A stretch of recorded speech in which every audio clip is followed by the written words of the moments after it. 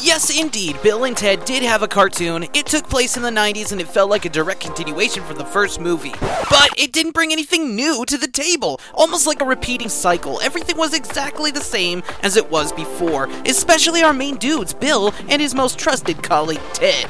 Well, then what's so great about it? Weren't you listening, homie? Everything I just said! Hang on tight, homie, because we're diving deep into Bill and Ted's Lost cartoon to see why staying true to yourself is an art form worth mastering. Let's go back in time, we can just hit rewind. What a terrific notion, it's cartoon commotion. That's right, buddy. Nothing changed at all from the movie to the cartoon. And honestly, that's mondo surprising. Even the Men in Black cartoon changed some things from the movie. Oh, I almost spoiled the idea that we have in mind for that episode. Zone in on this right now. We'll get back to that at a later date. Okay, so the moral of the story, cut and dry, is that Bill and Ted never once change, no matter when or where they are. Think back with us to the ways that they would talk to everyone. Come on, Grimm Brother dudes. Dudley Frontier type dude. It's always either dude or dudette, even people in authority. They treat everyone as though they deserve the same excellent, equal status. Remember the royal ugly dudes they encountered from the first movie when they hopped back to medieval England? Well, this cartoon took that part and ran with it. Greetings, Mr. Menacing Authority Figure, dude. There's never a minute of this cartoon when they blend in or pretend to be someone to take them as something that they're not. Correctamundo, Jiggy Bud. They completely embrace themselves as who they truly are, embracing the power of relatability. You see, the specialness of...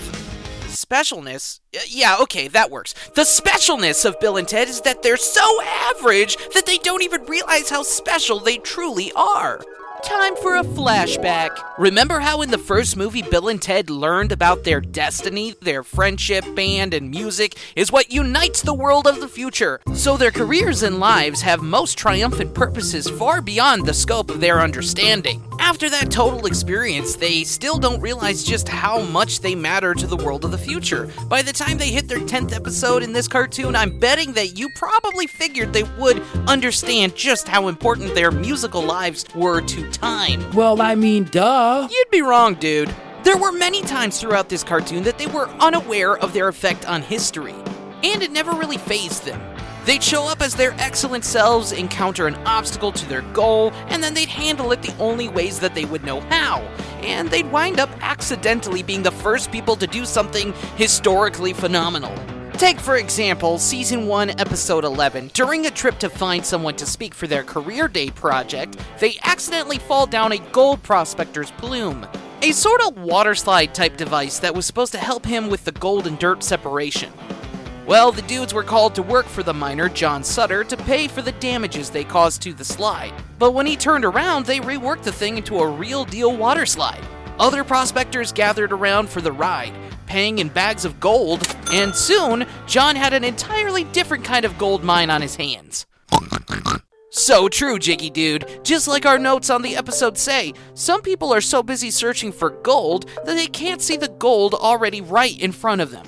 You might say that there was this whisper of destiny that was tugging at the edges of their reality, yet Bill and Ted were perpetually lost in the haze of air guitar riffs, remaining blissfully oblivious. Episode 10 made this abundantly clear, transparent even. It was totally the most triumphant episode of the entire series. This one featured the character of Rufus more heavily than most, and it explored the terrible possibility of the Wild Stallions band coming to an end. Rufus had the job of setting things straight, but he couldn't explain the situation of the future, or the future's condition, to the bros.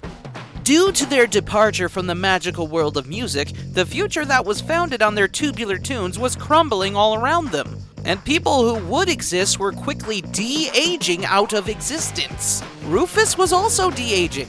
All of that, and he couldn't explain a lick of it, because if he did, their choice to return to their craft would be majorly inauthentic. Pause for dramatic effect. Let that word set in. Ooh, the suspense is killing me.